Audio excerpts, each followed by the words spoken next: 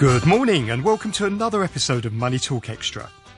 Each week on the programme we aim to help you get a handle on your personal finances and investments. And Jimmy Lamb looks at one of those life-changing events that can make a big difference to your finances and budget. This week he discusses how to deal with relocating to another country for your job.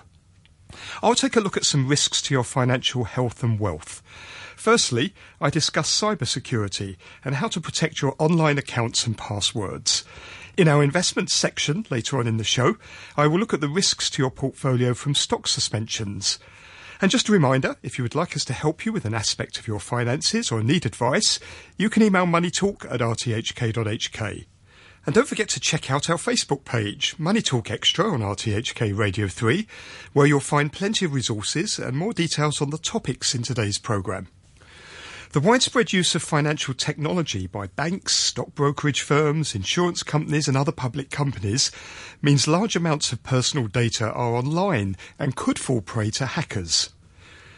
The Hong Kong Monetary Authority says there are 11 million online banking accounts in the city, which generated on average 17 million transactions a month worth 7.3 trillion Hong Kong dollars.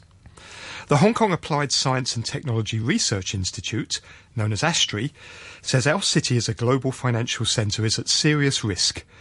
ASTRI point out that on average there are 7 million hacking attempts worldwide a day. In 2015, financial losses arising from cybercrime in Hong Kong jumped over 50% to 1.82 billion Hong Kong dollars. So what steps do you need to take to protect yourself online? Joining me now is Michael Gaisley, Managing Director of Network Box Corporation. Good morning, Michael. Morning. How big a problem is cybercrime in Hong Kong? Well, I think like the rest of the world, we are certainly afflicted with our share of cybercrime.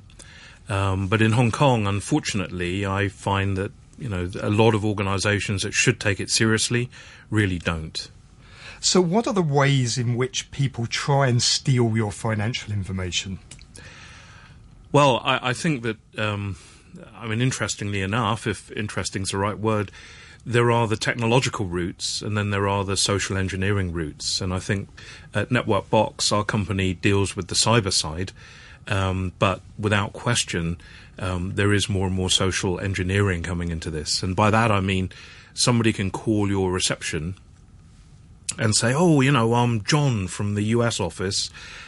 Yeah, Mary, I saw you at the office barbecue a few weeks ago. You were wearing the red dress, right?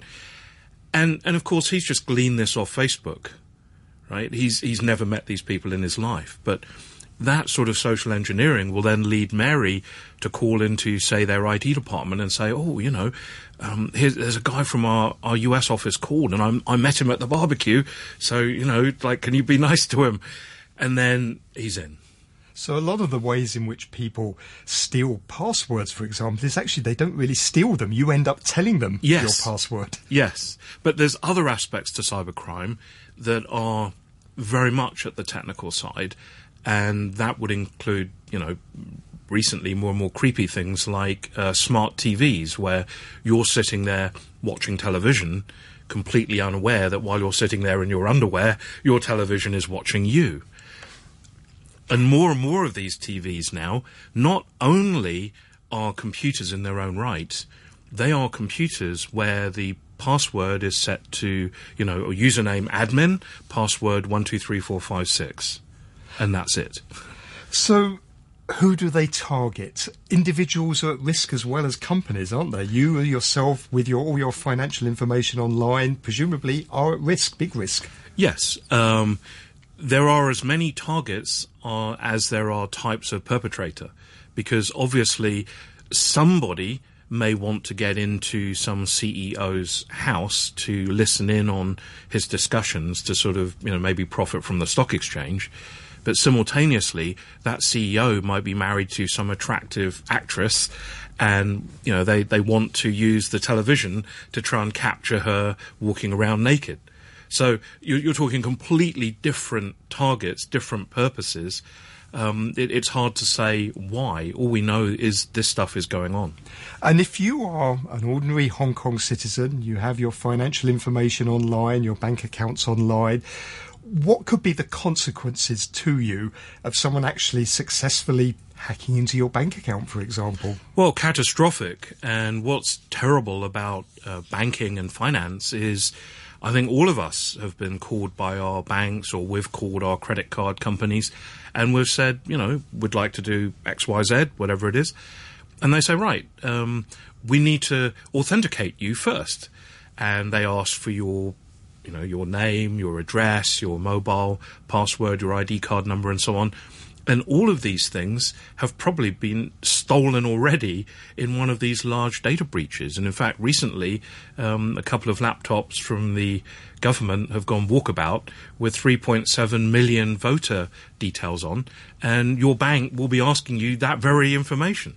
So what should we be doing to protect ourselves, protect our financial information, protect our wealth? Can you give us some concrete steps that we should take? Yeah, unfortunately, most of these types of interviews that I've seen on television and heard on radio end with, change your password. And yes, that is an important thing to do. However, you can't so easily change your name, your physical address, your children's names, their dates of birth. So to a certain extent, you can't help yourself, which is horrible, but that's a fact. But there are some things you can do, and I think the most obvious is that somewhere between a third to two-thirds of devices that are on the internet, rather amazingly, have admin as the username and the password being 1234 or 123456. It's crazy, but it really is about a third to two-thirds of devices. So you want to change those first on your television, any sort of default programs on your laptops and desktops and so on. Do that. Of course, have updated antivirus. But these days, I think if you're a corporation, especially in the financial industry, in travel, hospitality, where you have client information, you really need to get professional help. And what sort of signs should you look out for that should make you suspicious, should make you be on alert? You mean other than turning up at the ATM and finding that you have no more money? Well, I'm thinking about things like maybe emails that come that, should really raise some warning flags that you shouldn't answer. It's really important that if you get an email from a bank or a credit card company or FedEx or DHL saying, hey, you've missed a delivery, hover your mouse. Don't click it, hover it over the link that you're being presented with. And you'll often see that what it says, FedEx or whatever, isn't actually the link. It's a disguise. And when you actually hover your mouse over it, you see the true link. And when you see it's something different, don't click on it. But personally, I would then call the real FedEx number or the real Hong Kong Bank number and see whether this is a true email. Let's spend it, lend it, send it rolling along. That's Michael Gaisley of Network Box Corporation.